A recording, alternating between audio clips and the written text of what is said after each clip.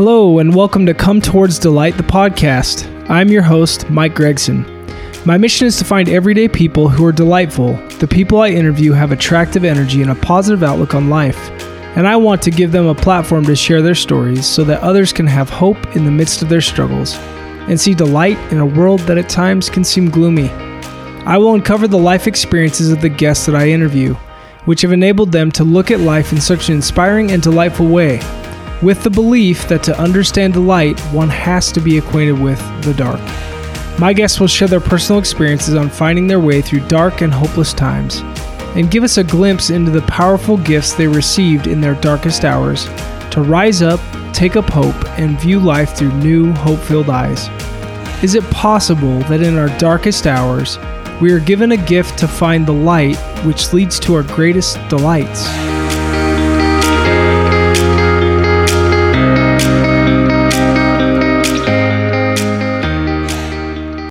Hello, and welcome to another episode of Come Towards Delight, the podcast. I'm your host, Mike Gregson, and this is going to be a fun one tonight. Now, I've got a old Michigan State basketball player with me tonight who stands at a height of 6'8". And Anthony, I got to say that, man, because a lot of us men, we're lucky if we get over the 6 foot mark, right? But I've got just a really special guest tonight, and it's been so fun for me. And Anthony, you'll know what I'm saying here, but connecting to Coach Jim Johnson is like a game changer for so many of us. That man just wants to serve, and you can see in his leadership and his desire to like lift people up that really he looks at every person he connects with as an opportunity to like help them get to where they want to be, help them be the person they want to be. And when I connected with Jim and obviously Coach Johnson, he and I did a podcast a few episodes ago. So I'd encourage you to go back and listen to his. He shares some very insightful things. But when we finished, he mentioned a few people that I need to reach out to.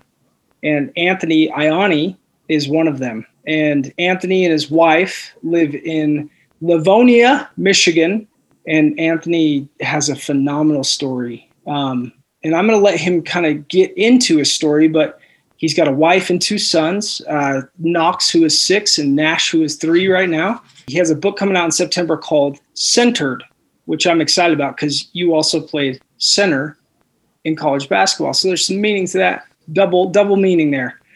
And a lot of Anthony's message tonight is going to be on anti-bullying and really kind of the experiences that he went through as a young man, a young child around bullying because he was diagnosed with autism and told all throughout his life that there wasn't going to be opportunity for him. All the no's, you can't do this or you won't be able to do this.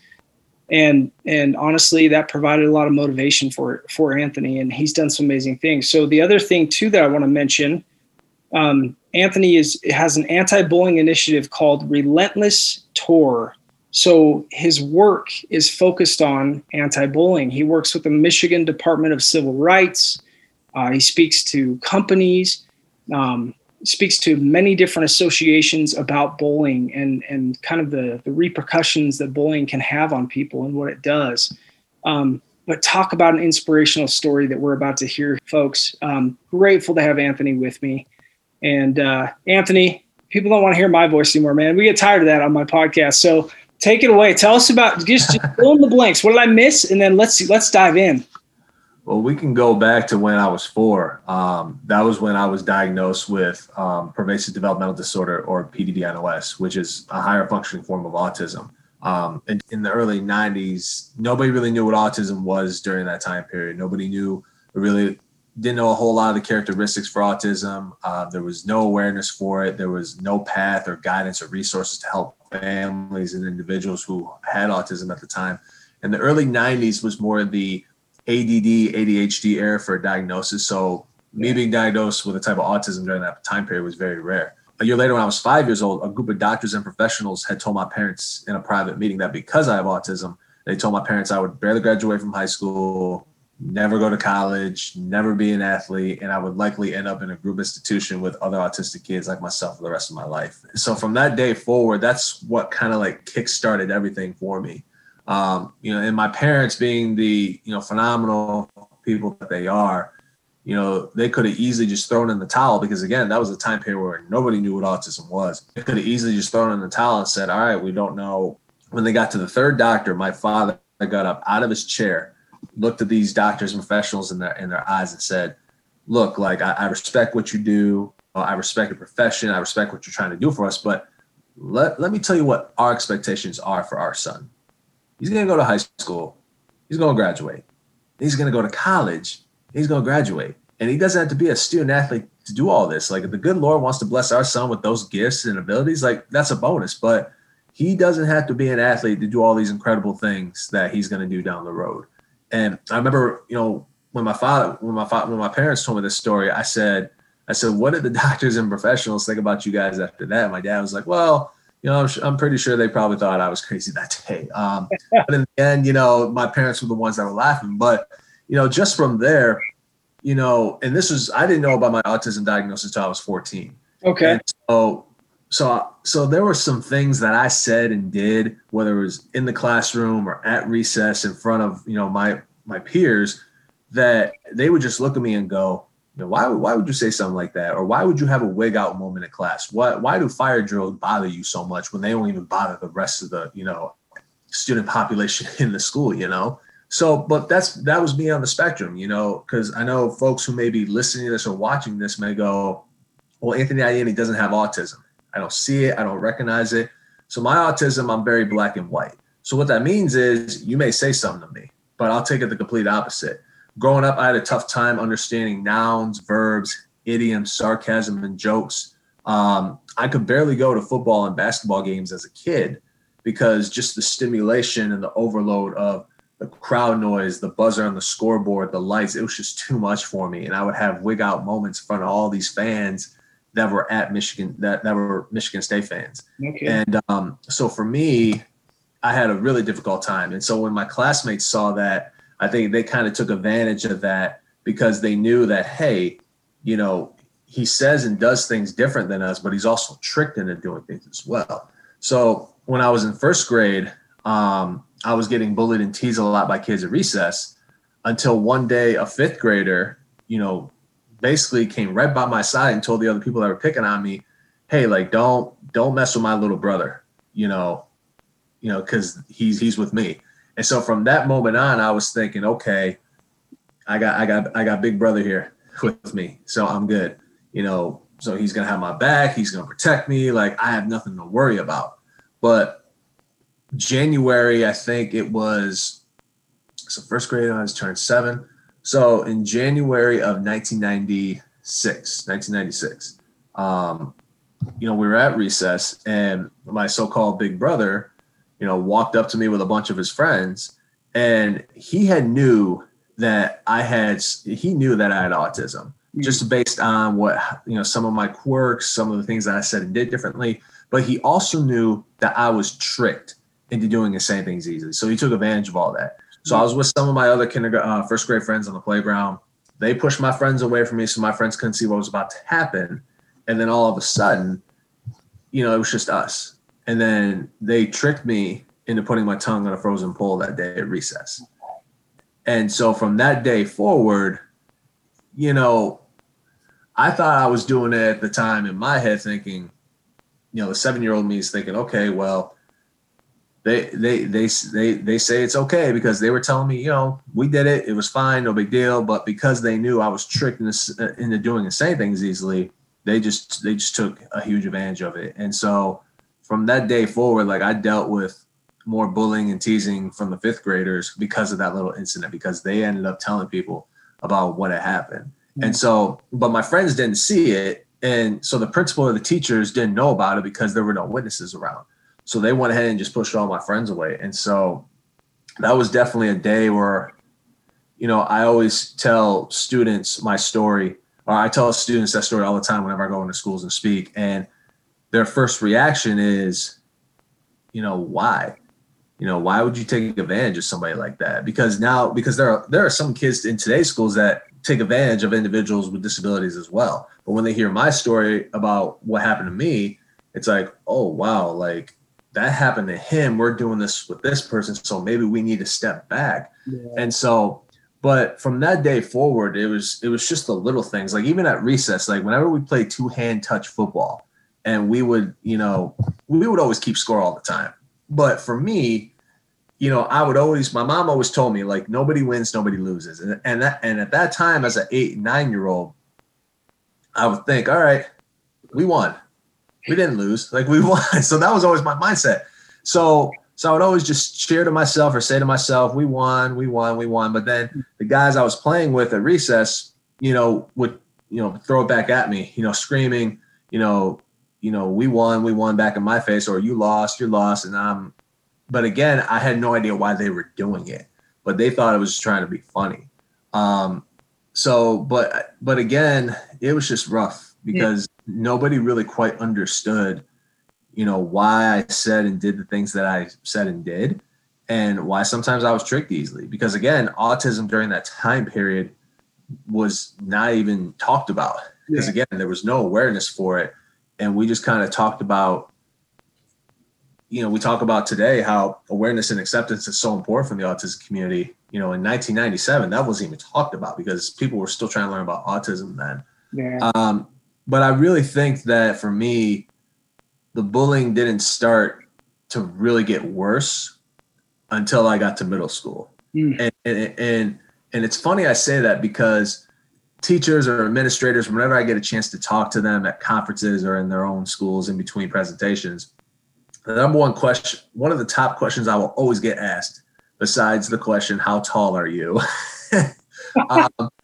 The other question I get asked all the time is, when do you think bullying is the worst? And I always say middle school. I always say middle school in my opinion because, so I'll kind of use Okemos as a good example where I grew up, my hometown. So when I grew up in Okemos, there were 2 middle schools during that time. There was Kennewaw Middle School and Chippewa Middle School. So I went to Chippewa Middle School. So at that time, we had 6 or 7 different elementary schools. So some of us knew each other from playing Little League basketball with each other and against each other. But when you got to middle school, it wasn't just the Little League sports guys you were with. You were with a whole bunch of different people from different elementary schools. And my elementary school, Warcliffe Elementary, it would go to Kennewaw. But because my mom worked at Chippewa, she wanted me to be, or she wanted me to go to Chippewa so she can keep an eye on me. And she knew the teachers there and the principal. So everything would work out perfectly for me there. So my first day, like I only knew a few people. Oh. So it took me some time to kind of get my feet wet and get to know everybody. But, I'm proud to say this. I'm a people person. So once I sit down with you, once I have a chat with you, get to know you, like you're my friend. So like when you and I talked earlier, right away, like once I got to know you a little more, got to talk with you, it's like, this is a guy I could talk with for a long, long time and just kind of bounce ideas and just chat down the road. But for me, that was not the case because middle school is also where you're trying to fit in certain groups, whether it's the cool groups, the sports groups, whatever the case may be. And so for me, I was trying so hard to fit in. And so when I was in 6th grade, at 11 years old, I was 6 feet tall and I wore a size 13 shoe. I was the biggest kid, maybe not just in my entire school, but maybe my entire town at 11 years old. Yeah. Today there's a kid at Okemos who's a 7th grader who's 6'7", and he's the number 5 player in his class for basketball. So he completely destroyed my height record at middle school because when I was a 7th grader, I was 6'2" and I wore a size 15 shoe, but he completely destroyed me by, 5 inches there. But during that time, like there wasn't anybody else in my school that was even close to my height during that time. And so I was bullied and teased a lot because of my height. I actually ended up, getting called names a lot, like the Jolly Green Giant. There was one kid who called me the Jolly Green Giant all the time. And it drove me to the point where I almost wanted to go to school the next day and just knock him out, like just punch him in the face because I was so angry. Yeah. And take it anymore, because my parents have always taught me to kill people with kindness, because if somebody tries to disrespect you or bully you, like my parents have always taught me just to look back and smile. Yeah. And that's what I do. And I still do it to this day. Like if there's a person out there that doesn't like me, that tries to like disrespect me, you know, if you disrespect my family, like I'm always going to go to bat for my family. But if you disrespect me, I'm always going to, you know, just, you know, kind of turn my shoulder a little bit, smirk at you and walk away. Because, you know, the one thing that one of my closest friends in high school taught me was don't worry about what other people say or think about you, you know, because only one person's thoughts and opinions in your life matter the most. And that's yours, you know, not the world's, not the media's, not your friends or classmates or teammates, but your thoughts and opinions alone matter the most. But as a sixth grader, I didn't even think about that, because at 11, 12 years old, I was more worried about what other people were going to say or think about me.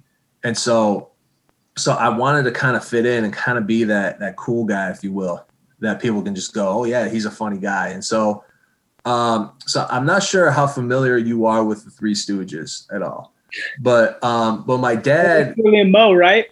Yep, Moe, Larry, and Curly. Yeah. And so Curly was always my favorite, you know, because he was just so funny, and the sounds he would make, and just the hand gestures and everything.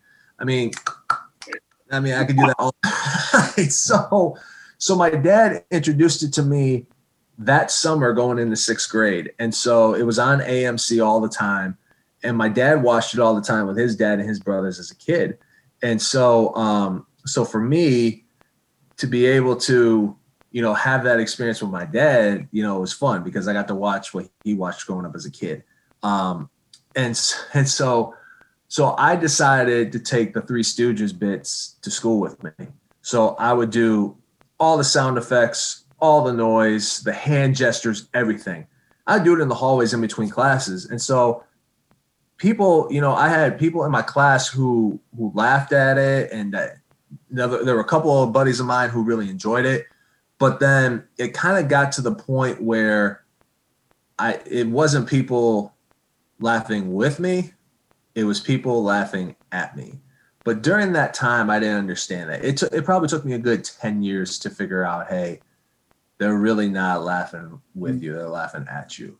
But again, that was me trying to find my way in middle school. And it was also, you know, my autism brain going 100 miles an hour too, because if there were certain situations where I would get so hooked up on, I can't let them go. That's one of my other weakness, being on the spectrum. Okay. So sixth grade was rough. Yeah. And it really, I don't think, and honestly, like, I don't think things really got easier for me probably until my sophomore year in high school, because that's where basketball kind of came into play for me. So I started playing competitive ball when I was 7 years old. And then, you know, middle school ball was fun, but I still, you know, endured some teasing from my own teammates at the time because of the way I would run, the way I would shoot. But again, at that age, I wasn't a developed player yet. Like, I was just playing it for fun. You're growing into your body, man. Holy cow. Right. Yeah. Right. Exactly. And like, I was having so many knee and, you know, heel problems, because when I was in second grade, I would have like this throbbing pain in my heel every day. So if I were to hit the back of my heel on one of my leg chairs right now, even just a small like tap, not a full on, you know, hit against the chair, just a small tap, the pain in my heel would just be throbbing because my feet were growing rapidly. They were growing rapidly. And I dealt with a lot of Osgood-Schlatter, some tendonitis in my knees, and it was not fun. Like, just trying to run, just running hurt. Like, it just hurt trying to run. And so, but I had to play through it.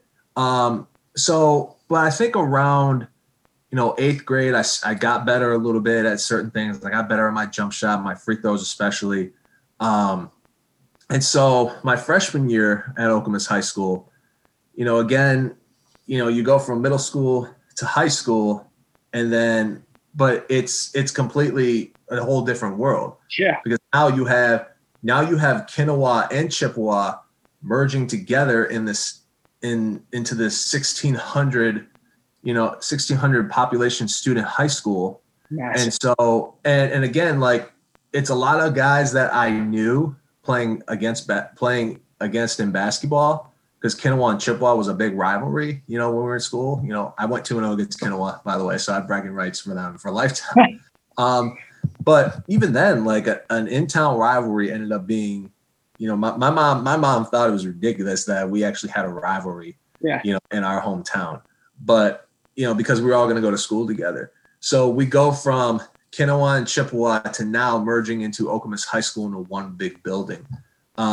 So again, Okemos at the time had 1,600 students.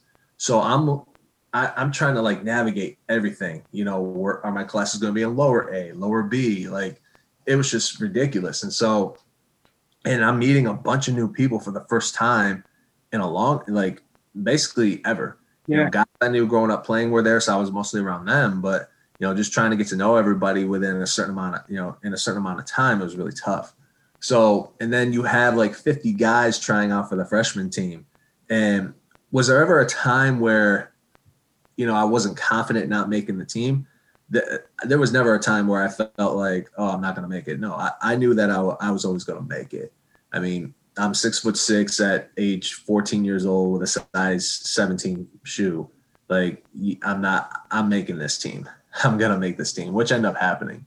But again, I was still enduring all the bullying and the teasing and even a lot of doubters in my school. And this was also, Michael, where just before my freshman year of high school, my parents had told me the story of when I was diagnosed as a kid. No kid. And so it was 2 weeks before school started, and I was in our den just watching a Detroit Tigers baseball game because I'm a big Tigers fan.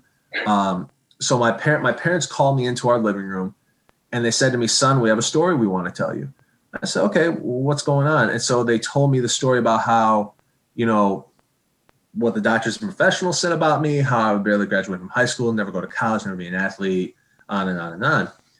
And all I kept doing was sitting there thinking, who would say this about a 5-year-old? Right. Like, why would you say this about a 5-year-old who, you know, had just started developing, you know, his ABCs, his numbers, and learning all the small things that a kindergartner should learn. Now, granted, my 6-year-old son who's a kindergarten is way beyond me in what I ever learned, which is, I'm not complaining. You know, my son's a really smart kid. But for me, I was like, why? Like, why not wait and see how I develop over the next 4 to 5 years and then make your evaluation then? Like, I'm 5. Like, I'm still trying to count to 20 here, to count to 30, whatever. So my parents told me all that. They asked me one question, and the question was, you know, what do you think about all this? And I was like, well, I'm kind of glad because, you know, over the years, I was in resource room from middle school all the way till I graduated high school. And in that resource room was different individuals with different learning disabilities. Some had autism, some had ADD, ADHD, some had reading comprehensions. So I knew I had a learning disability at that time. I just didn't know what it was. And then my parents told me what I was diagnosed with. And I'm like, oh, well, that makes sense. That makes sense why I say this all the time and why it may be sounding different from what another person would say. So it finally clicked to me, okay, this is what I have. This explains why I went through all the bullying and teasing and disrespect, you know, so far in my life. Yeah. And then I remember I went back to our den and I turned the TV back on and then I put it on mute. And I sat and I just leaned forward in the recliner for like 30 seconds with my head down. And then I looked up and I said to myself, okay, let's go shut some people up. Let's go show the entire town, this entire community, show all your peers why you can do this, why you can do that, despite having autism and despite going through the disrespect and the bullying you're going through. Yeah. It's not going to be hard. I mean, not going to be hard. It is going to be hard. It's going to be tough, but you have the motivation now to go out and show everybody in this town, hey, this is why you shouldn't doubt me. This is why you shouldn't bet against me. So let's go and have a good first year and let's see what happens. Ooh, that's good. That's good, man. I like that. Thanks, man. So my freshman year, we went 15-5 on the freshman team. And the thought of me playing varsity basketball the next year, it didn't even cross my mind. Sure. So I started playing AAU for the Michigan Mustangs out of Kalamazoo, Michigan. And my coach, Anthony Stuckey, who's, one of my biggest, influences and my biggest mentors in my life. Coach Stuckey was, when we first met, he said to me, I introduced him as Anthony, and of course his first name is Anthony too. And so he's like, well, what's your last name? I said, Ianni. And he had a tough time, like many people, pronouncing my last name. And he was like, well, I can't call you Ianni because, I have a tough time saying it. Give me till the end of practice today. I'm going to figure out a nickname for you. I'm going to figure it out. So this is tryouts that I was going through. And so he called me and my teammate, Tyler Stewart, who went to Okemos with me over before the end of tryouts. And he said, hey, just letting you guys know you've made the team. I like what you guys bring to the table. And so you guys have a chance to start. Obviously this is your first time with us, but, we think you can bring something to the table for our team. And Coach Stuckey looked at me and he said, oh, AI, by the way, I need you to start jumping rope. And I was like, AI? I'm like, oh, Anthony Ianni, duh. And so that's where the nickname AI was officially born. And so when I went back to school, and I loved it, Michael, too, because during that time, Allen Iverson was one of the most popular players in the world, not just in the NBA, but one of the most popular basketball players in the world. So fun to watch, man. Oh, he was. And him and Shaq, outside of Michael Jordan, because Michael, in my opinion, will always be the GOAT, will always be my favorite. Amen. Speaking my language now, man. Thank you. Where's the commonality? We could build on that. Exactly. So, but when it comes to, most dominant basketball players ever, Shaquille O'Neal is number one on my list because Shaq was just so dominant. But my favorite player to watch of all time was Allen Iverson. And what I loved about Allen Iverson was he was just so tough. Yes. Just so tough. Like he can play a game on a sprained ankle and still drop 40 points on you and dish out 15 assists. He can play with a broken hand and still drop 50 points on you. And that's what I admire the most about Allen Iverson to this day. Right at the big fellas like yourself, man. He'd go right at you. Like he never backed down. And I'm sorry to get stuck on this tangent, but man, when you're speaking basketball, these guys are my heroes, right? I didn't play as well as you for as long as you, but my gosh. Michael Jordan said, I'm glad he's not taller than he is. Cause he right? Like that was it, right? I'm just glad. I'm glad he was short because we all would have been in trouble. Oh, it's true. If Allen Iverson would have been the same height as Kobe Bryant or Michael Jordan, Allen Iverson is probably going down as one of the greatest players of all time because he did it all. And, I'm not saying Michael or Kobe weren't tough or anything like that. They were tough. Kobe Bryant went 2 for 2, with a torn Achilles. Yeah. He could have easily walked off, but he never did. Yeah. But just watching how tough Allen Iverson was made me realize I like watching him because he doesn't back down. So that nickname was like, I like this. This is good, man. Yeah. Oh yeah, absolutely. And so when I went back to school the following week, a lot of my friends at school called me by my last name, called me Ianni. And I automatically said to them, I said, no, just drop that. It's just AI now. And now it started to catch on a little bit. And so by my sophomore year, when I got to high school, it wasn't Ianni anymore. It was AI. Yeah. Even to this day, when I go back home, it's still AI. Yeah. Refer to me as AI. And I'm like all right, I like that. But going into my sophomore year of high school, after I played a full summer with the Mustangs in AAU, and all of Coach Stuckey's, his guidance, his advice, his wisdom about, what I could do to be better as a player, him teaching me, to jump rope 100 times a day, just everything he taught me. And so we had a conversation after we lost in our tournament in Las Vegas. And so he said to me, he called me down to the hotel lobby and he said, hey, here's the deal. He said, you are varsity ready right now. And remind you, Michael, playing varsity after my freshman year, it never crossed my mind. I'm thinking, okay, I'll go freshman JV in 2 years of varsity. That never crossed my mind. So when Coach Stuckey says to me, "You're varsity ready. You're ready to go." But then he says to me, "But I want you to remember something. You look in the mirror every single day you wake up and you say to yourself, that spot is mine. Nobody's going to take it. It's mine." So every single day, whenever I jump rope, whenever I was working on my free throws, when I was working on my post game, whatever Coach Stuckey was teaching me, I always looked at myself in the mirror, or sometimes in my reflection on my parents' cars in the garage, and just go, "It's your time. This is your time to shine. That's your spot. Nobody's going to take it." So before school started, though, MichiganPreps.com, the recruiting websites that have like all these different rankings, like the top 50 players in the state of Michigan, the top 10 centers in the state of Michigan. So during that time, they came out with the class of 2007 rankings. And so my uncle, who lives in Fort Worth, Texas, Fort Worth, Dallas area, so he sent my dad an email. And the email read, "Found this the other day, pretty cool stuff." And it was rankings, top players, top point guards, top centers, and power forwards in the state of Michigan. They had me ranked as the number one center in the entire state of Michigan for the class of 2007. When my dad showed me this, I was excited, but then my dad, respectfully reminded me, "Hey, just remember, it doesn't mean anything. It's nice to get recognized, but it doesn't mean anything." So that was kind of my mindset. Like, this is cool. I never imagined, something like this happening. And so, but this is what all my hard work has led me to. And so I go to school on Monday, and all the people who doubted me and bullied me and disrespected me, it was out the window. It was like it never even happened.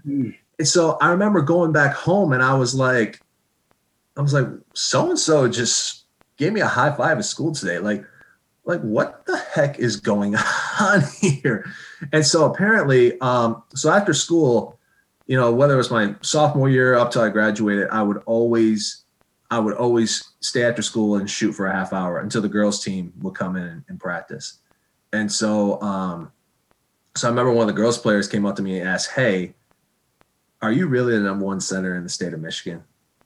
And I'm not I don't like to brag. I count my blessings every day and thank, the big man upstairs for everything he gives me in life. But I didn't know how to react. So my response was, yeah, I am.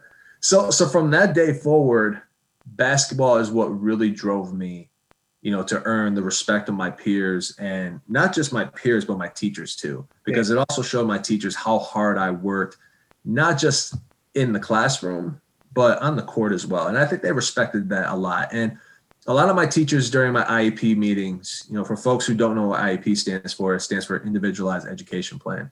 And so anytime my teachers were in those meetings, they saw me go from this little 5-year-old kindergartner who was given no shot to all of a sudden, I don't want to say a big time basketball player, but a very good basketball player at that time at Okemos High School. Hey, I've lived in the Midwest for a while. I used to live in Indiana. I served in LDS mission there for 2 years. I was up in Niles, Michigan. I'll tell you something, man.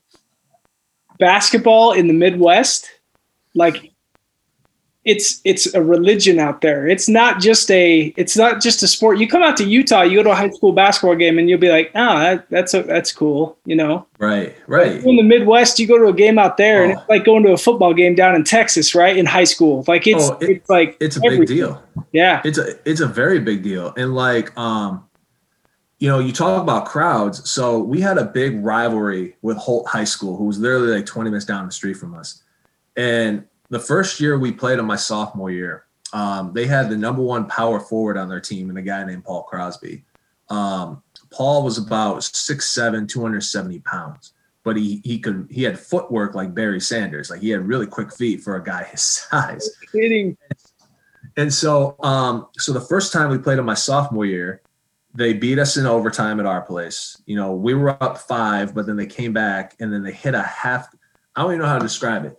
It's like they took the ball over half court. They were up in the air, leaning toward the sideline, and just chucked it and went in at the buzzer. And yeah, that was exactly my reaction. I'm like, are you kidding me right now? Yeah. and then we go to their place and we win in triple overtime. And both student sections, both games, rush the court, whoever won. And then we get to districts, and who's the first team we play is Holt. So we end up losing to them in districts, but, they went on to win the state championship, but it was the start of a rivalry after that. And so we were actually both preseason top 5 my junior year. And so, so what had happened was it's undefeated versus undefeated. It's Okemos versus Holt at Holt, and it's a top game in the state. So everybody's there. So Holt probably seats about maybe 3,000, 3,500 people in their gym. They sold the freshman game out. By 4:00, the gym was packed. So our team bus left early. So we would usually get to JV games around 5:45. We got to the freshman game at 4:00. So our bus pulls in the parking lot, and all we heard on the side of our bus was bang, bang, bang, bang. And we're thinking, are we under attack here from our rivals right now? And so we look out our windows. It was our student section. They were tailgating in the parking lot in 15-degree weather in January. No kidding. Dead serious. Like, they brought their own mini grills. They were grilling hot dogs, burgers, brats. They had hot chocolate. 2 guys I knew bought 2 kegs of root beer, actual kegs of root beer. And so the Meridian Township Police, they were there, making sure crowd control and everything. They actually had to check the kegs. So they had to pour out themselves to make sure it was root beer. And they were like, oh yeah, you guys are good. Yeah. But I thought it was hilarious and creative, how our guys did that. Oh, yeah. And so, but then, they beat us in overtime at their place. And then we come back to our place, and we were number 2 in the state. They were number 3. So here's what was on the line: the number 1 ranking in the state, and then of course a clinch of the league championship. The Breslin Center, where Michigan State played, they offered to host the game. They offered to host the game. So, but we were all like, no, we want to get to the Breslin Center when we make it to the state finals, because that's where all the state championship games are played for basketball, for high school. So we were like, no, we're going to go ahead and we're going to make sure we do this on our time. We want this game in our gym. So they moved the freshman game the day before, the day of.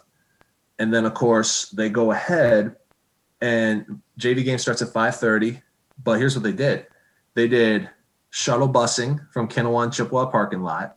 And then they went ahead and made sure that you can go in our aux gym and watch the game live, because they broadcasted the game live on TV. No kidding. So if you couldn't get into our gym, you can go to a sports bar and watch the game. I love it.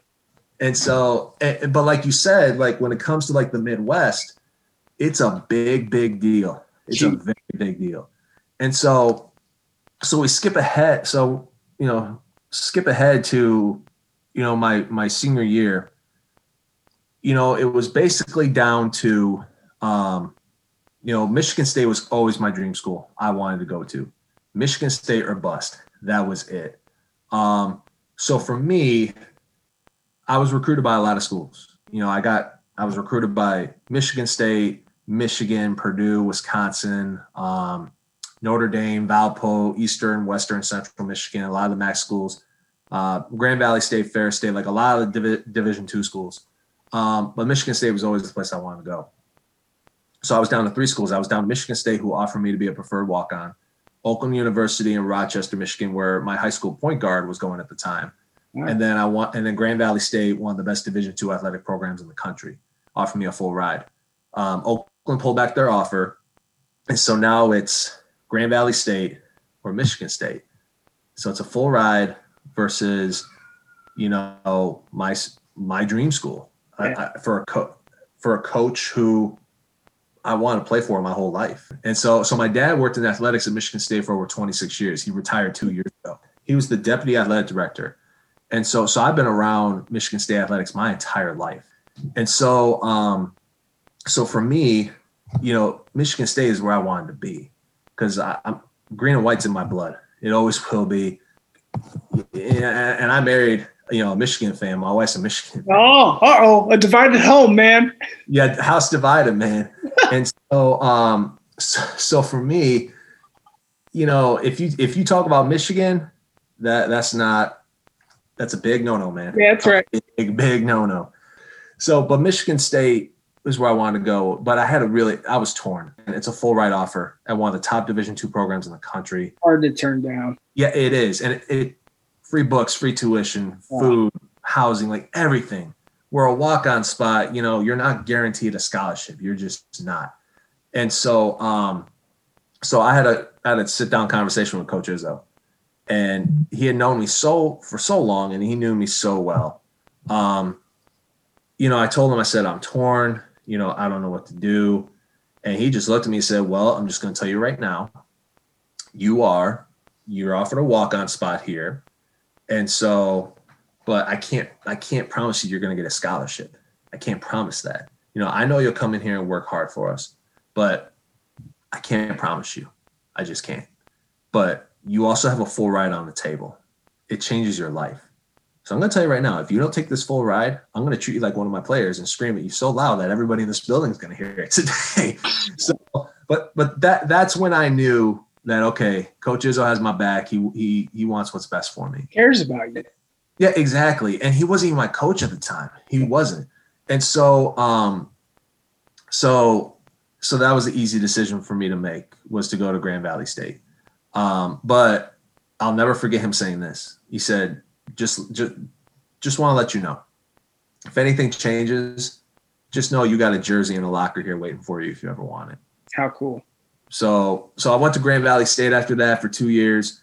We were 36-1 my freshman year, played with some incredible group of guys.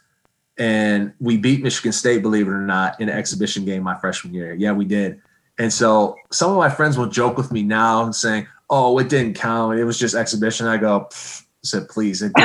Yeah, sure. First ever basketball game on the Big Ten Network at the time. Don't tell me it didn't count. Yeah. Like, don't tell me it didn't count. It was a packed house. They were top 5 in the country at the time. Yeah, okay. Don't tell me it didn't. Sure. So I actually had bragging rights over Coach Izzo on that one. And so I brought that up to him one time, and, but he walked away though. So we were 36-1. I played an incredible group of guys, but by my sophomore year, things just didn't quite work out.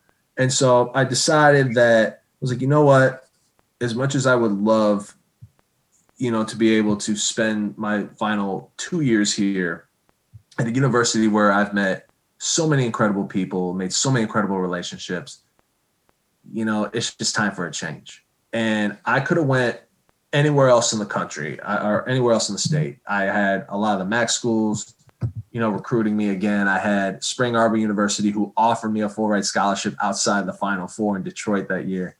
But it was always Michigan State or bust for me. And I had a conversation with Coach Izzo again, and he knew my intentions. And he flat out said to me, he said, look, if you're going to come here, here's the deal. I'm going to treat you like every other player I've treated here. Just because you have autism, I'm not going to treat you any differently. Yeah. I'm gonna coach you like I've coached Mateen Cleaves, like I coach Morris Peterson, like all these great Jason Richardson, Zach Randolph, just all these greats. I'm not going to treat you any differently, and that's what I wanted to. Yeah. And he told me, he's like, I'm going to push you though. I'm going to push you to a limit that you haven't been pushed before. And I said, Coach, I got you. Like I will run through a brick wall for you. Like, this, I will do anything for Michigan State. So I enjoyed an incredible 3 years in Michigan State. I was a 2-time Big Ten champ, went to a Final Four. And not only did I get my bachelor's degree in sociology from Michigan State, but I ended up becoming the NCAA's first Division I college basketball player with an autism diagnosis. Yeah. So that's a piece of history that I'm proud to own. It's amazing.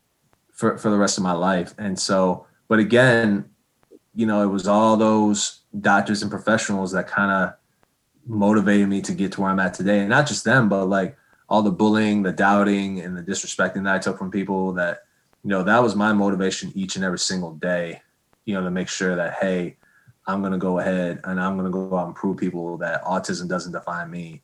I'm going to go define it. And I'm still doing that to this day. I am a I'm a national motivational speaker now. So like you mentioned earlier, I do a lot of anti-bullying talks to K through 12 schools, businesses. I do, transitioning life with autism at conferences, do leadership talks to teams all over the country.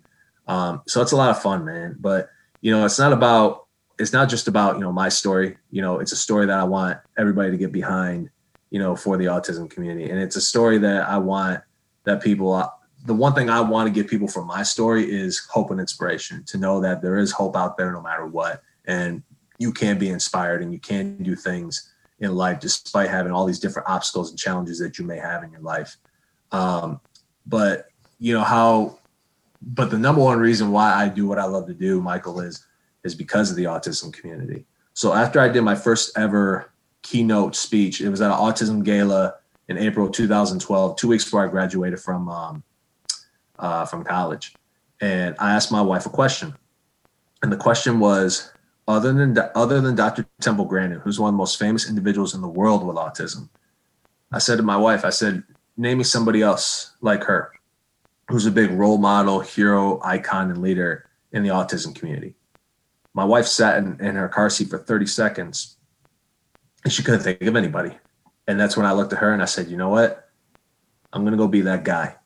I'm going to go be that hero, that inspiration, and that leader that community can look up to. And so I was handed an opportunity that I ran with, because I was always taught, like, if you are handed opportunities, like, you grab the bull by the horns and you just run with it, man. Like, you don't look back. And so, and my father always taught me, and this is a motto that I use to this day, is, the harder you work, the more you earn, because hard work is going to bring you a lot of good things in life. And that's what my father taught me. And so I'm going to teach my kids that same philosophy, and I'm going to continue to pass down that philosophy to every single, student, administrator, or, it doesn't matter who it is. I'm going to continue to pass that down each and every single day. I love it, man. God, what a story. Holy crap. Just powerful. And I mean, as you're sitting here talking about your high school basketball days, when you fall into this passion and this love of basketball, high school, college, like, I totally forget you have autism, right? I mean, it's like, no, this guy is achieving everything. And what an amazing thing that you're doing is you're paving the way for so many to actually all of a sudden in their minds to say, you know what? I could do that too, because he did it. AI did it. That's the GOAT. The GOAT of autism is AI right there, man. So I got some questions for you, and I kind of want to start, if it's okay, with your mom and dad. Sure. Your mom and dad seem like amazing people. First of all, what are their names, if you don't mind? So my dad's name is Greg, and my mom's is Jamie. Greg and Jamie, if you hear this, I just got to say, you guys are incredible parents, because, I mean, wow. Like, you could kind of, back at that moment with the doctors, you could kind of start to play the pity party, right? Like, yeah. Oh, great. We've got these professionals, these studied people that are telling us there's no chance, and you could go home and get frustrated and whatever. But, your parents were like, no, that's not the way it works. That's not the way it happens. Tell me about your parents growing up around, like, your youth. What would they do to really, like, enable you and empower you to feel like you could do what any other kid out there could do? I think it was just how they were raised too. My dad's dad, my late grandfather, God rest him. My grandfather was a no nonsense guy. He would always tell me all the time. My dad would always tell me that, because my dad played varsity baseball, basketball, and football. He's really good at all three. My dad actually ended up playing baseball at Michigan State University for a couple of years. So, and then my mom was a 3-sport All-American at Adrian College, and she still holds like 9 school records for basketball. She's the school's all-time leading scorer with 1,699 points. Dang. That's men and women, and that was during a time period, Michael, where she averaged 25, 10, and 5, and they were using a men's basketball at the time.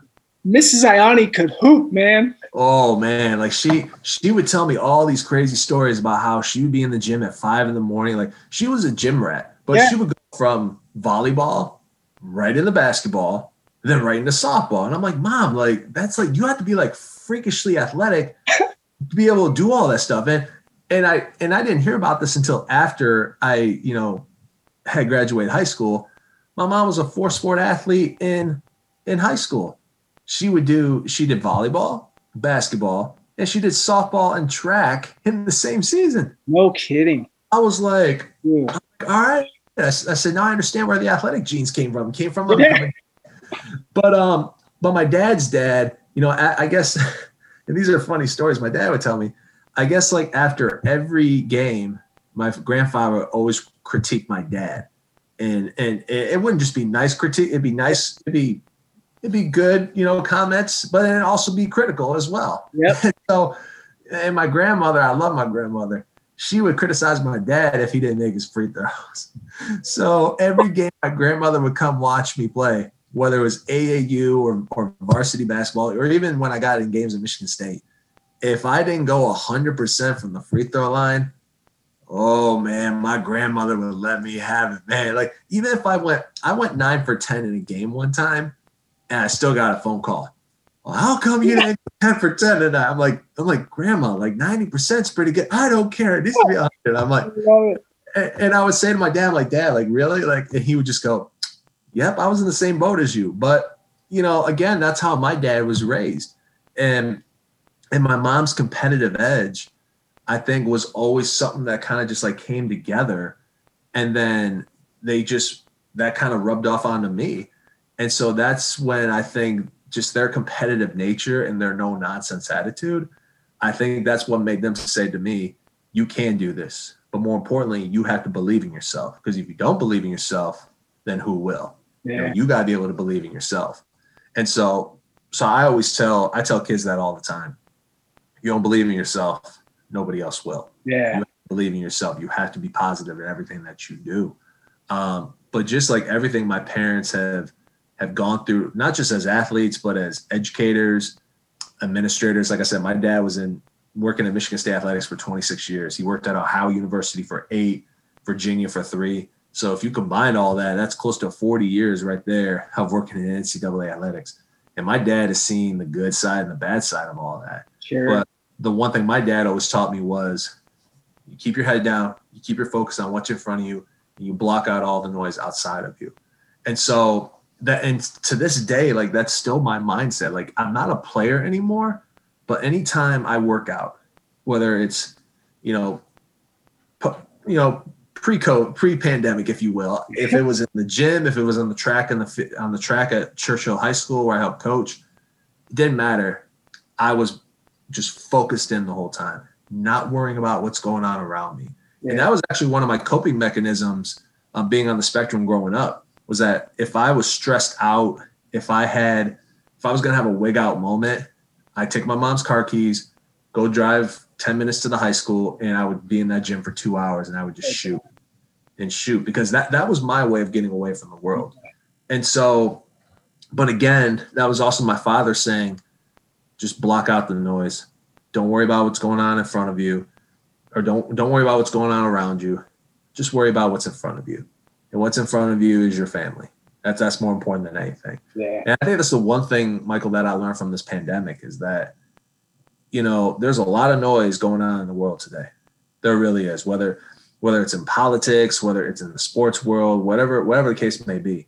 But the one thing I have learned is that, control what you can control and focus on the things that are more important, that are the most important to you right now, which is my wife, which is my kids, which is my family's health and taking care of them. But that's all from my parents, man. So Yeah. just their competitive edge and their no nonsense, attitudes and how they were raised, I think was definitely one of the biggest reasons why, not only why you and I are talking today, but why, my story is helping others, who are going through the same things right now. But again, like you said, the credit, it goes to my parents, because they could have easily just thrown in that towel that day in that meeting and said, there's no path, there's no guidance, no resources. We got nothing right now. But they didn't. Yeah. For whatever reason, they stuck, they dug in their heels, stayed to the ground, whatever you want to say. And they said, nope, he's going to do this. we will find a way. Yeah. We will find a way. And the coolest thing about it, I think, is it's not that they forced you. It's not that they kind of grabbed you by the collar and said, we're going to make something out of you because that we have to for the pride of us, right? Yeah. They just taught you to believe in yourself. Yeah. They instilled in you this value system of like, hey, son, you know, number one, they didn't really tell you about it for a long time. So it's like, you know, don't worry about it. Like just go find yourself. But if you want something, you got to work hard.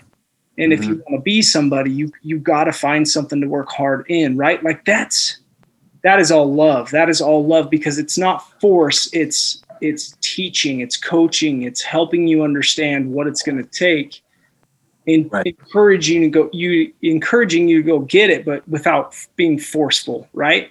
That's, I think that's the coolest thing. I think, Anthony, a big thing, I think in the world that we worry so much about the youth these days. And we think, man, they're so soft and social media is making everybody. And I gotta say, I think the opposite. I think the youth are incredible and their ability to absorb knowledge is like far beyond where I came from being born in 80. I mean, gosh, holy cow. But like, we need to, like, I think as parents, we need to quit being so dang soft on them, feeling like, oh, there's a little anxiety there and I don't want to like make them anxious. And I think what's missing is exactly what your parents gave to you by saying, hey, look, don't let people tell you no. If you believe it, you can do it. Plant that seed up here, have the faith, and then go forward. But you got to work for it. Work. We've become a people that it's not really a talk about work hard anymore. It's more it's more work smart. Be smart. So everything is smart first. Well, let me tell you something about working smart. If you want to find the smartest workers, you're going to find the people that were at the bottom working their butts off to know everything about everything. And then as they did that and they grow into it, that's when their light speed ahead up in their mind. And you see that with athletes as well. You put in the time, you grind, you've got to grind. And if you do that, that allows you mentally to just be in a different place. So, right. And it's funny you mentioned, today's youth as well, is that I've seen athletes who have the God-given abilities to be very, very great at what they do, whether it is basketball, baseball, whatever sport you want to use. But then I also see them just throw away those opportunities because, like you said, we want to teach it's about being smart. Well, some of those kids aren't being smart, because they see what's going on the TV and they think just because so-and-so said it on TV means I can go say it in school or whatever. And I'm going to get in trouble for it. And I'm going to lose my spot on the team.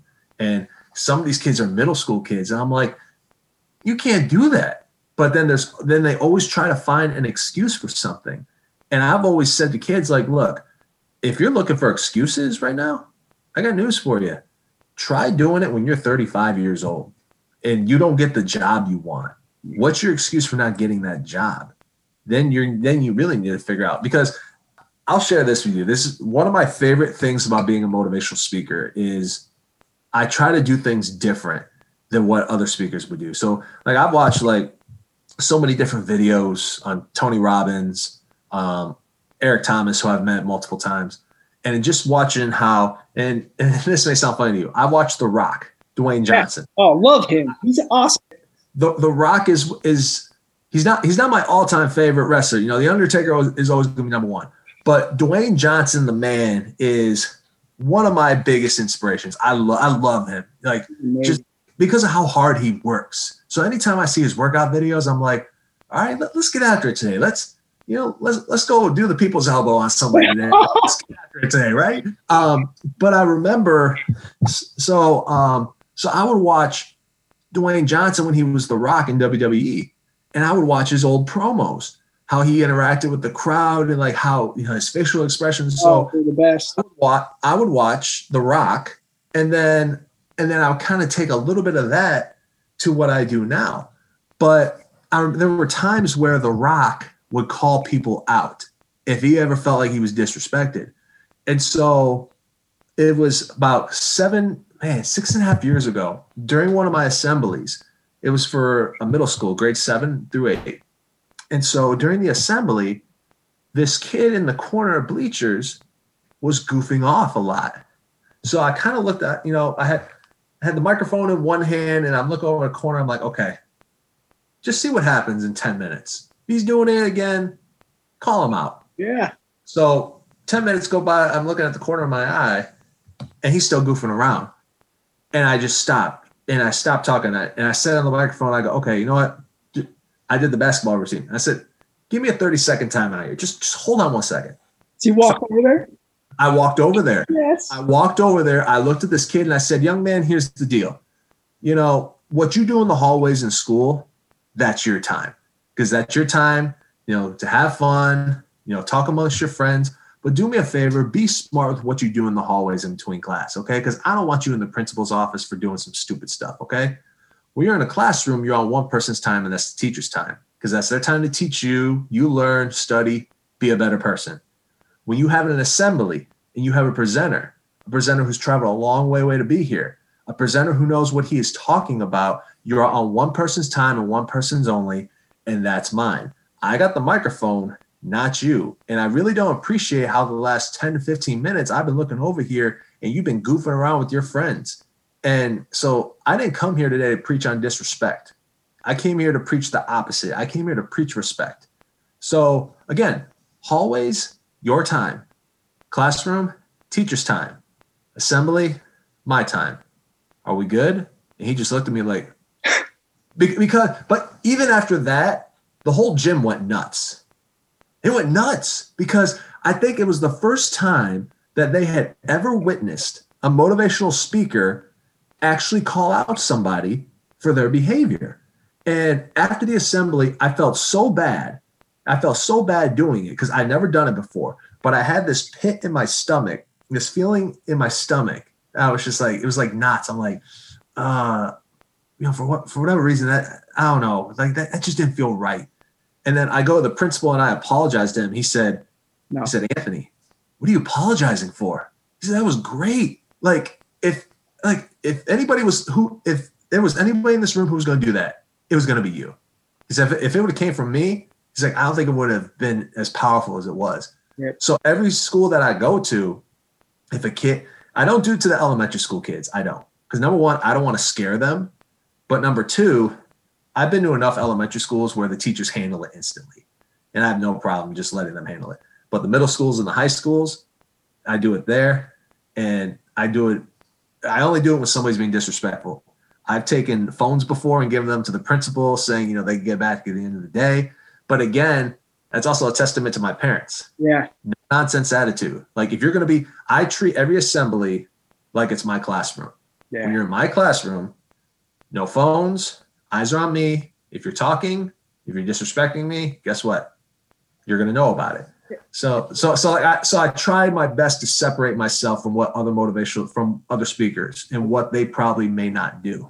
So I got to say something about that real quick. And I love it because I speak to a lot of youth groups and it happens, right? Like often. For sure. Often. Yeah. And all the time. In fact, a lot of times you'll see adults kind of like glancing over at them, but not trying to make eye contact, but just kind of like annoyed by them without really saying anything. We don't want to, right? I got to tell you something though. Yeah. When a motivational or inspirational or spiritual speaker comes to speak to a youth group, they come to feed that group. They come to give that group a gift. Mm-hmm. They really there is not a person that I know that goes to gain their own glory somehow. That's not a glorious thing for nobody feel when they walk away, it feels like, oh, a bunch of junior high kids love me now. Like that's not the reason you go.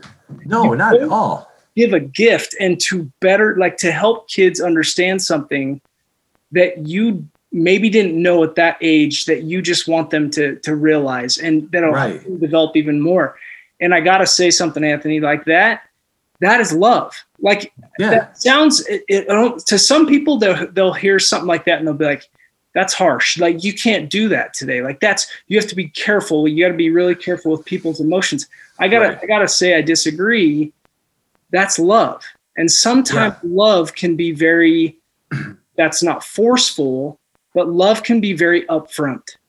Right. And the other thing I do too is that I always double check with the administrators before presentations. I say, hey, if I see a kid getting out of hand, do you mind if I handle it personally in front of everybody? And not once have I gotten somebody say, no, don't do that. Every response has always been, absolutely, you do that. You do that. Because again, the administration wants their kids held accountable. Yeah. They want to learn lessons in every way possible. And again, like, you may have somebody that is listening to this and goes, well, you just can't do that. Like, why would you do that? But again, number one, I try to separate myself from the pack, do something that nobody else would ever do. But number two, these are lessons I do it because it's a lesson I want these kids to learn. And the lesson, because about maybe 80%, Michael, of the kids that I do it to, they'll come up to me and apologize to me, or they'll have the administration bring them up to me and say, hey, so-and-so wants to talk to you. They want to say something to you. Yeah. And then when I thank them for the apology, I always ask the question, do you know why I did it? And the answer will always be, yeah, we were being disrespectful. And my answer will always be, yes, but it's a lesson I want you to remember. That's right. So say I'm talking to a freshman in high school, so 15 years old at the time. I would always say 20 years from now, you're working at your job, and it doesn't matter where it's at. It could be a small job, small business, big time corporation, wherever. Say you're in a business meeting, work business meeting, and your boss is in that meeting, and your boss catches you doing the same stuff that you were doing today with me. What is the worst possible outcome that's going to happen from that? And the number one answer always is, I'm going to get fired. Yep. And I'm like, exactly. So I'm like, you know what? This is why, because I don't want you making that same mistake. I said, it's okay to make a mistake because you learn from it. If you make the same mistake twice, okay, some people are willing to give you second chances. But if you make that same mistake a third time, and I always tell those students, and I'll use it in baseball terms, strike three, you're out of the game. You're out of the game. And like I said, sometimes you get second chances in life because people are always good with that. But you make a third mistake, you make that same mistake three times, you're done. And so that's the point I always make. You said something too that is very important. Like, you connect with them after most cases, and you don't put them into shame, right? Making a mistake is okay. This is a mistake. I wanted to teach you what the consequences of that mistake could be. Don't walk away from here feeling all bad and awful about yourself. Walk away from here learning the lesson that will bless your life moving forward. To me, that's love. Yeah. Right? That's love. Yeah. I think in society today, we forget that a little bit. Anyway, let's move on, because there's so many things about like your story I want to get to, but I think that was really important to talk about. Absolutely. And your parents just seem like they're so cool, and you're going to be a good dad. Like, no doubt with what you're saying. And The Rock better be careful, because you might steal some of his facial. Remember those facial expressions that you smell, right? Like, oh yeah, that's it. The people's eyebrow. He said something about running for president in the future, and I'm like, yeah, I can get with that. I was the same way. I was like, hey, you got my vote. That's right. Talk to me about those younger days when you really started to have bullying happening to you, right? So grade school days, it's when you were about first grade, you had that fifth grader come, and at first you thought, oh, cool, he's my buddy. Like, I've got somebody that's going to watch out for me. He's my family, right? Yeah. And then all of a sudden turns his back on you the next time. And then other people kind of catch on. They start turning their back on you. Take me back to that moment. Did you fall into depression? Tell me your feelings around that moment of what you were experiencing there. And then how did you process that at such a young age and work through that? I was hurt, man, because like this was a guy that I trusted, who I thought had my back. And then he did what he did. And for me at that age, I didn't know how to process it. It was one of those things where I was like, what just happened? Yeah. Why did they make me do this? And so it was definitely one of those times where I didn't know how to react, other than the fact that I was hurt about what happened. But, you know, now that I'm older, I look back on that and I go, you know what, like I mentioned you earlier, like I'm a people person. So I always want to try to make, I'm always making sure that I treat everybody that I meet with kindness and respect. I'm not going to disrespect you for your views or your what political views you have or anything like that, because I've always been taught to respect people's opinions no matter what it is. And I'll say my opinions, and if they're wrong, you know, they're wrong, you know, but it's always like, yeah, that's my opinion. And so, you know, but again, you know, going back to what my best friend said, you know, your thoughts and opinions matter the most in life. Don't worry about what anybody else thinks. But I was hurt. 17 years later, after that happened, you know, I walked out of our arena after a game one night. And, you know, after games, we'll have fans wait up by our arena tunnel who want autographs, pictures, whatever. So I walk up the tunnel after a game, and there was this individual outside waiting for us. And it happened to be that same fifth grader. No kidding. And he had a basketball in one hand and a Sharpie in the other. Came up to me. He was excited to see me. You know, we shook hands. But first of all, I'm like, do I go talk to him? Like, I remember what you did like 17 years ago. So we went up, we were talking for a while. And then he asked the question, you know, Anthony, would you mind signing this ball for me and my little brother? I said, yeah, no problem. I'll be honored to sign it. But here was the thing. He didn't have a little brother or sister. He wanted that ball signed for himself. So I signed the ball. I gave it back to him. We talked a little bit more, and I got my car. And as soon as I left the parking lot, I just started to laugh. I just started laughing because I then said to myself, here was a guy 17 years ago who I thought had my back. The same guy who called me little brother every day, who treated me like family and more respect than anybody in my school. And here he is 17 years later, and you mean to tell me he waited for me outside our arena, waited for me after a game and asked me for an autograph? And I just kind of laughed again after that because, you know, and this is the point I make to kids all the time whenever I speak, you know, it wasn't, you know, I didn't use my hands, I didn't use my feet, and I didn't use my words to get my revenge or anything like that. It was just letting my actions do all the talking for me. You know, because when I was in sixth grade, same deal. I could have easily had gone to school the next day and fight the kid who was bullying me and teasing me every day because he called me the Jolly Green Giant. Well, fast forward to Little League basketball that year. We played each other in Little League, and who had to guard me the entire game? He did. And I had 20 points on him that day. I hope you turned to me and went, ho, ho, ho. I should have done that. But when I went to school on Monday, you know, I walked up to him and I was going to be a good sport. You know, just shake his hand and say, hey, good game, good job. Just put everything behind me and move on. When I had the chance to do all that, you know, I extended my hand. He just looked at me and said, stop what you're doing. Just stop. Because I know what you're trying to do. I know what you're about to say to me, but I want nothing to do with this because I want nothing to do with you. I'm done. It's over. Then he just walked away. So again, it wasn't my hand. Well, in this case, it was my hands and my feet because I had to use the hands and my feet for basketball. Yeah. But no hands, no feet, no words, just letting your actions do all the talking for you. Yeah. And so, but, you know, I'll never forget that day, you know, when I was 7 because it hurt me. And, you know, if I had known what that meant at that time, what betrayal actually meant during that time, you know, I probably would have had a different view of the world today than I do now. Mm-hmm. But because I didn't know what it was at the time, you know, I was just hurt. But I didn't fall in any depression or anything like that because that was the one thing that my parents refused was that, you know, if you're going to get knocked down, you're going to get right back up. Yeah. You know, you don't have time to feel sorry for yourself. You don't have time to feel sorry for what just happened to you today.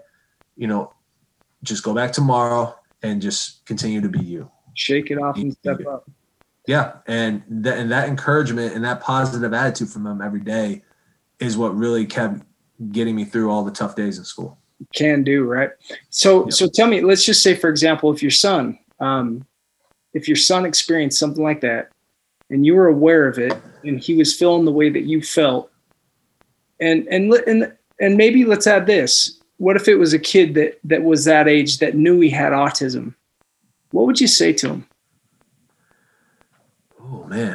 Well, obviously, I would tell him my experiences, share my experiences on what I went through, you know, like I do today with all kids, and just letting them know that, you know, you're not alone. Like I've been in your shoes, you know, but this is how I was able to overcome it. This is what I did. these are the people that were in my corner the whole time.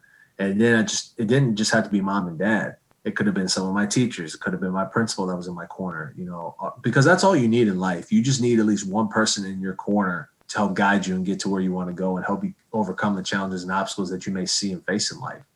So my advice to that individual would always be, always keep communication open with your family, because your family is going to help you get through the rough days. Yeah. And always keep open communication with your teachers and principal, because they're the ones that are going to help you. And I think that's the other thing too, because we talked about, today's youth. Some of today's youth sometimes don't want to step up and do the right thing, because if they see bullying going on, they'll just walk past the situation. And I've always told kids who are involved in something like that, I say, well, if you witnessed bullying and you just walked away from it and you didn't do anything, makes you bully. That, and you're part of the problem. Whereas you could have just stepped in and be like, hey, no, that's not how we roll here at our school. That's not what we do here. And you could have been part of the solution. So whenever I mention that to kids, it's now they're feeling more like, okay, I want to be part of this. I want to be part of the solution. I don't want to be the issue. I don't want to be the problem. I want to help fix the problem. So you look out for it. Exactly. And one of my other main messages I have for schools is you're a part of a family. So that's the one thing I learned at Michigan State was that, we're all Spartans. We're Spartans for life. And so whenever I see somebody wearing a Michigan State shirt in town or something, or walking through the airport, and they say, go green to me, I'm shouting out, go white. Yeah. Because that's what we do, Michigan State, go green, go white. So, But because that's what Michigan State has always been, it's been family. And so that's always been my message to schools. So like, for example, I visited Mason a couple of years ago. They're the Bulldogs. So my message is, you are part of the Bulldog family for life. So why would you want to bully and tease and disrespect somebody who's part of the same group on the same team and part of the same family as you? You get to bleed the school colors forever and ever. That's good. You get the honor and privilege of being a part of something for the rest of your life that nobody else in the country gets to be a part of. You might be part of one of the, not just the state's greatest families, but maybe one of the country's. But always making sure that, you have that open communication with people to talk about what's going on. It's more important than anything. So that's always going to be my advice for individuals who are in those situations. That's good. And I got to say something about the Spartans, man. They travel well. Holy cow, they travel well. The fan base is like everywhere. They travel everywhere. I went and watched, you've heard the name Jimmer Fredette? Oh yeah, BYU guy. You can't forget about that guy, right? But no. He was fun to watch at college. But they came out and played against the BYU Cougars at the Utah Jazz Arena down in Salt Lake, and they played Michigan State. And holy cow, man! Like when I showed up at the game, I expected it to be like all BYU Cougar fans. Yeah. And I'm telling you, man, like almost 50% of the fan base was Michigan State, and all I heard the whole time was "Go green, go white," right? Like it's just, I'll tell you, there's something about that Midwest love. We have a huge alumni base. So our top alumni bases in the country are in Florida, California, New York, Chicago, and anywhere in Texas. And especially Chicago and California, because whenever we would travel to Northwestern to play, it's no disrespect to Northwestern or anything like that, but it's never a home game for Northwestern whenever we play them. Yeah. It's like a good 70-30 Michigan State fans. I love it. So you'll love this story too. So when we went to the Rose Bowl in 2014 to play Stanford, there was a lot of chatter that, hey, it's going to be a home game for Michigan State because we have a lot of West Coast people, especially in California, Arizona, Colorado, Utah, you name it. We have a lot of fans on the West Coast. So we had a pep rally outside the Staples Center. At the time, it was the largest pep rally gathering in LA. We had 27,000 people. You're kidding. Outside the Staples Center for this pep rally. And we had, so the Rose Bowl seats close to 95,000 people. We had 72,000 people there. and after the game, Michael, I took this video, just like, so the football team after every game, after every win, would go in the corner of the end zone and sing the fight song. Yeah, I've seen it. So they came in the corner of our section. And so I was probably a good distance. I was probably sitting in a good area where I can like turn my phone all the way around and you can see the entire stadium. Not only was that stadium wrapped in green and white, but when they were singing the fight song, you couldn't hear the band playing because everybody in that stadium was singing in unison. That's awesome. And to this day, I watched that video and it still gives me chills because I'm like, you know what?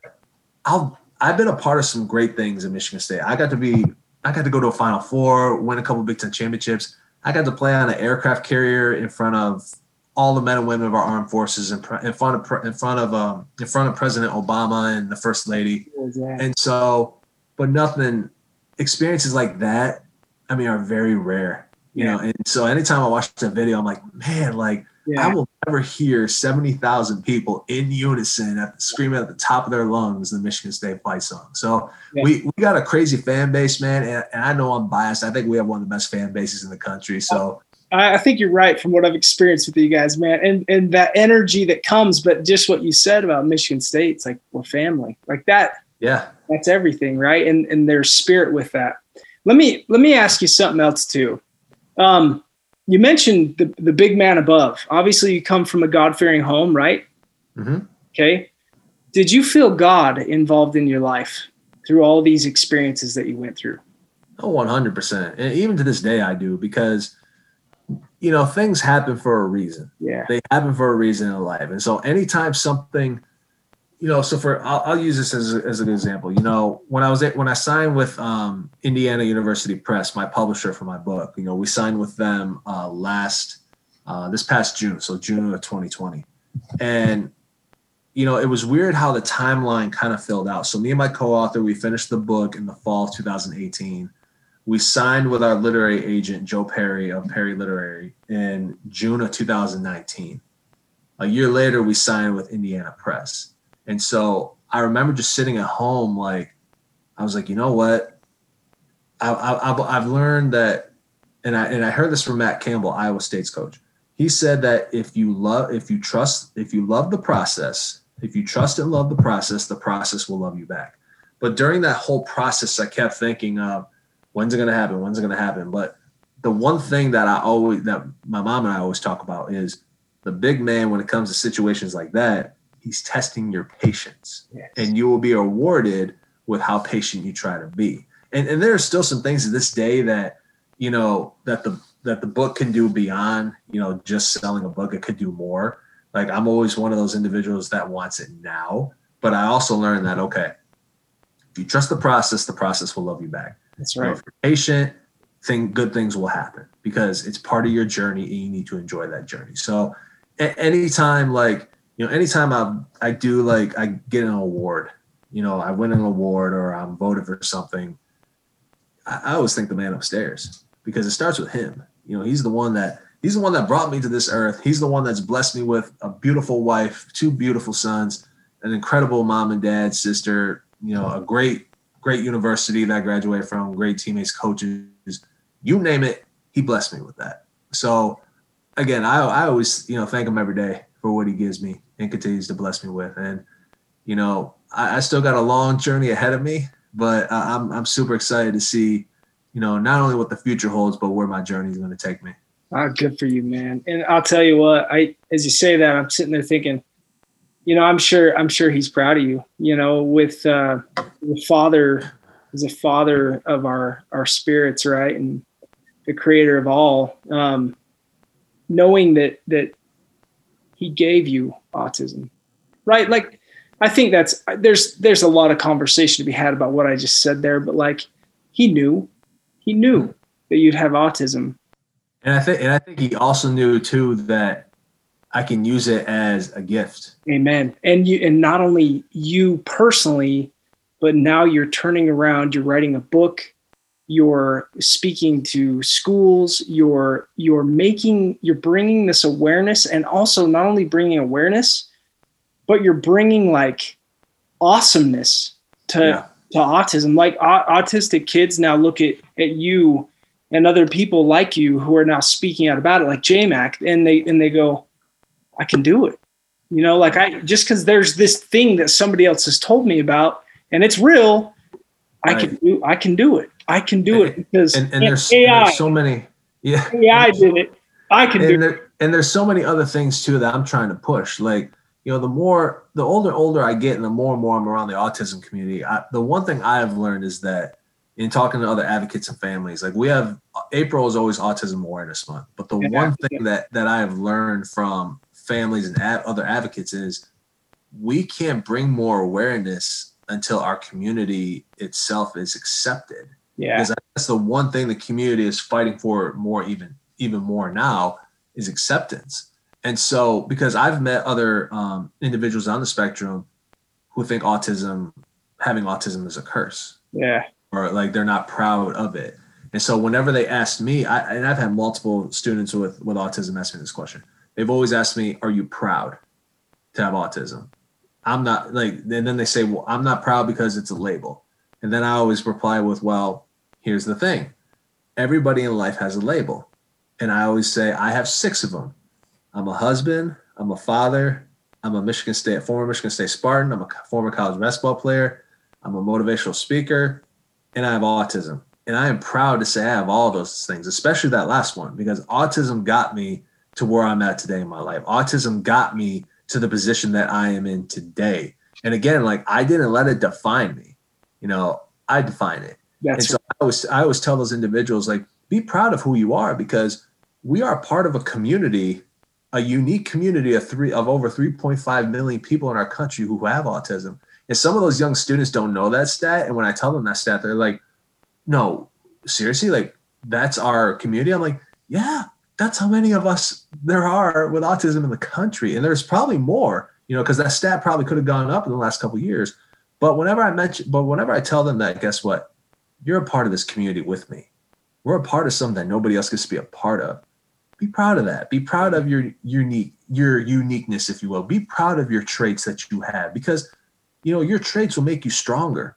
And here's the funny part too. And I've had this conversation with a bunch of my friends before, and they all say to me, they said, you know what? The autism community doesn't get the credit it deserves. And I said, well, yeah, I said, absolutely. I said, but why else do you say that? He goes, because you guys are some of the smartest individuals I've ever met in the world. He's like, there's a guy I know at work who works in our accounting field, and he has autism, but he is so smart with numbers. And I would always respond with, I said, it's funny. I said, that is true. But when it comes to me, though, I hated math. I hated math growing up. I was like, how come I wasn't number smart or anything like that? But my strength was remembering the little things. So, for example, a couple of examples, I remember to this day, I still remember who won the first ever NCAA national championship in basketball. Who? It was 1939, the Oregon Ducks. 1940, it was the Stanford Cardinals. 1941, it was Wisconsin. And so I would do that, and everybody was just like, who remembers that? And like, I remember my scoring stats from 6th grade basketball, all 6 games. And I did that to my roommate in college one time. He goes, how do you remember that? Yeah. I'm like, yeah, it's the autistic brain, man. Like, I remember the littlest things. I mean, even my wife, hey babe, what channel is ESPN? 229. How do you know that? I just do. But again, that's one of my unique traits and characteristics that, I'm proud of, because that's what makes me me. So yeah. I always tell those individuals in the community, like, be proud of who you are. Yeah. Don't think of autism don't think of having autism as having a label. It's more than that. Yeah. It defines who you are. You define it. It defines your uniqueness, if you will. And we're a part of that for life. I love it.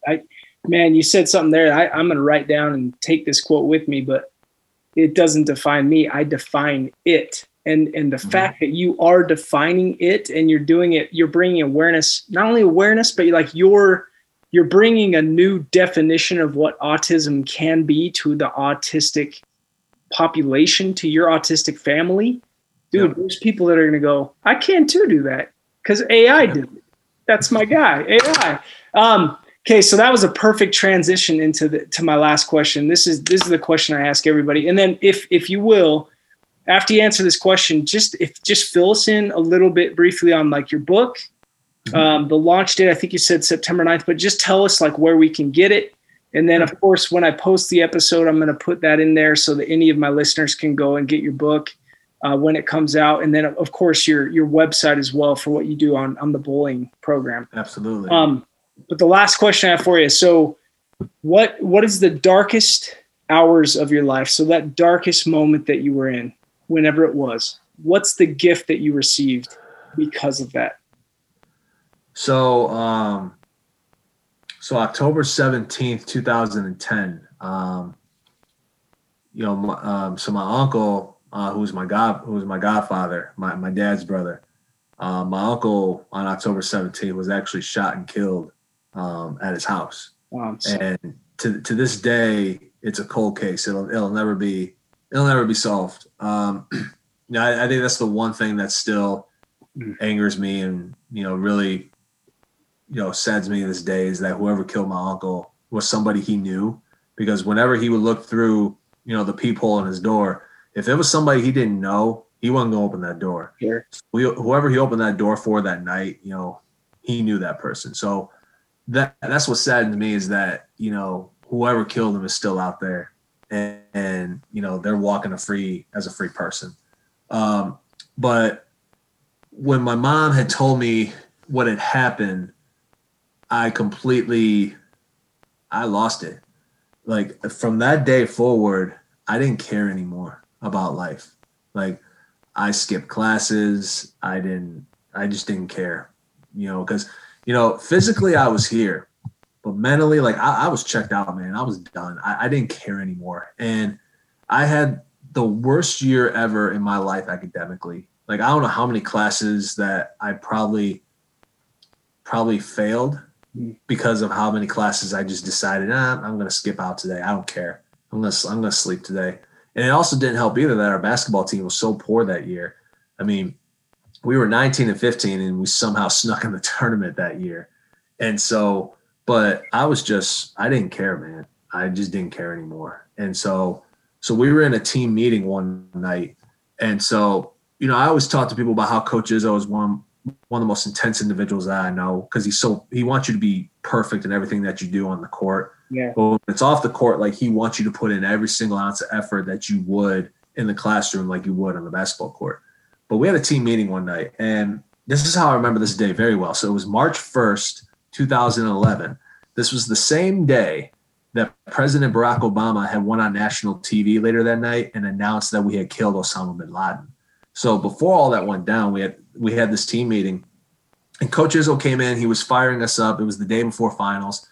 He was fired up. He was firing us up, finish strong before finals. Then we're going to come back this summer. We're going to, some of you are going to take spring classes, summer classes. We're going to have workouts this summer.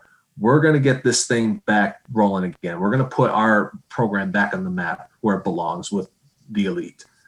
And so then he called some guys out about their grades. Now, he wasn't calling them out to be mean. He was just calling guys out to fire them up. Like, you got to finish strong. Got to do this. Got to do that. Sure. Now, when he got to me, I didn't take it that way. I took it the complete opposite. So I stood up in my chair, pointing my finger at him, and I cussed him out in front of the whole team. Like, I probably threw every single swear word known to mankind at him. And Draymond Green, who was my teammate at the time, who plays for the Golden State Warriors, Draymond just looked at me like, dude, like, what are you doing? Do you want to be on this team? I mean, do you want to walk out of here alive tonight? Like, what are you doing? What are you doing? So Coach Izzo, to this day, he gave me the evilest glare anybody's ever given me in my whole life. He said to me, don't you ever talk to me like that again. You mean my office right now. So we go into his office. He slammed the door. He walked around me, just eyeing me down. He sat down in his chair, and I lost it. I broke down in front of him. And I've never done this in front of a coach my entire life. Like, if we lose a big game, like back in high school, yeah, I would get upset about it. But when it came to my personal life, like, this was kind of like the first time that I ever, broke down in front of a coach over personal stuff. And I said to him, I was like, oh my gosh, coach, like, I'm so sorry. Like, I don't know what's come over me. Like, I feel like ever since my uncle was killed, I feel like that my entire life's just been spiraling out of control. And here's the thing, like, I know I'm screwing up. I know I'm messing up and everything, but I don't know what to do. I don't want to talk to anybody about this. I don't want to talk to family, friends, teammates. Like, I'm just desperate for help. I don't know what to do. I just need help. Like, I'll do anything. Help me, please. So he got up out of his chair, pulled his chair next to me, put his arm around me, brought me in for a hug, and he said, "Hey, Anthony, here's the deal. I know what you got to do. And you know what you got to do. I know what was said about you when you're 5 years old. I know about all that. So, so here's what's going to happen. If you stay on the path that you're on right now, you won't be here in 2 weeks in Michigan State. You'll be gone because of everything you've done academically right now, because of everything that's happened. So this fall, you'll come back for football and basketball games. But guess what? All those people who doubted you and disrespected you, telling you couldn't do this, they're going to find you and see you in the streets of East Lansing, Michigan. They're going to walk up from behind you, and they're going to scream out for the whole world to hear, "Hey, everybody, look who it is. It's Anthony Ianni. And guess what? We were right about him. He couldn't hack it. He's a loser. We were right." So here's what I want you to do. I want you to walk out of my office tonight with a mindset you haven't had in forever. Anthony, I want you to be hungrier for success than you've been given, that you have been in your entire lifetime. At finals, I want you to do the best, absolute best that you can, finish strong, and then a couple weeks, you'll take spring classes, summer classes, and workouts. I want you to have the best year academically you've had in your entire time here at Michigan State. Basketball, you're going to be the captain of our scout team next year, and I need you and the other seniors to help lead us back next year and get us back to where we were, and that's what college basketball is elite. He said, "Oh, by the way, I looked up your graduation date already. It's May 5th, 2012 here at the Breslin Center. And you know what's going to happen on that day? You're going to walk across that stage. You're going to get your diploma. You're going to walk down a set of stairs, and there's going to be an individual waiting there for you to shake your hand and give you the biggest hug in the world and look at you and say, 'I'm so proud of you.' And that person's going to be me. I'll be there on that day. But you got to do the rest. I can't do it for you. So get up out of here and go do it." From that day forward, Michael, I was hungrier for success than I've been in a long time. Academically, I had one of the strongest years ever during my time at Michigan State. We were Big Ten champs that year. We were number one seed in the tournament. We got Michigan State back to where it is, elite status. And then my graduation day finally arrived. And it was at the Breslin Center. I walked in, saw all the championship banners I was a part of, and I walked across the stage. I got my diploma. But a funny story for the listeners, it really wasn't my diploma. When I opened it up, there was a note inside. And the note said, "Congratulations, your actual diploma will be mailed to you on this day, at this time, at this address. Go Green, congratulations, signed the university president." So I opened it up. I was like, well, that really just put a damper on things. I got to wait a whole month for my degree now. But before all that happened, I walked down, after getting my degree, I walked down the staircase, and there was a person there who shook my hand, gave me the biggest hug that I've ever been given to this day, looked at me and said, "You did it. I'm so proud of you." And that person was Tom Izzo. He had kept his promise. And so during the darkest time of my life, it's like, I always said that, like, Coach Izzo has always been a father figure to guys who are current and past players.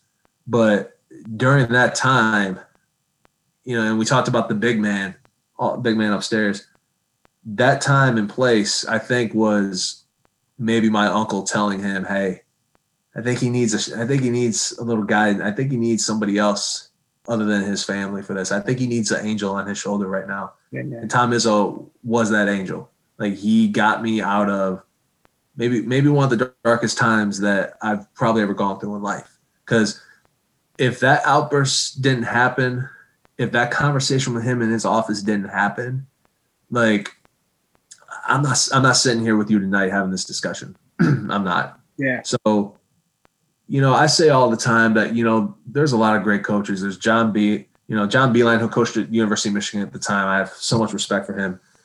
Jim Boeheim, Mike Krzyzewski, Roy Williams, Shaka Smart, John Calipari. I can go on and on and on. Billy Donovan when he was up Florida at the time. Brad Stevens when he was at Butler. But there's only one Tom Izzo.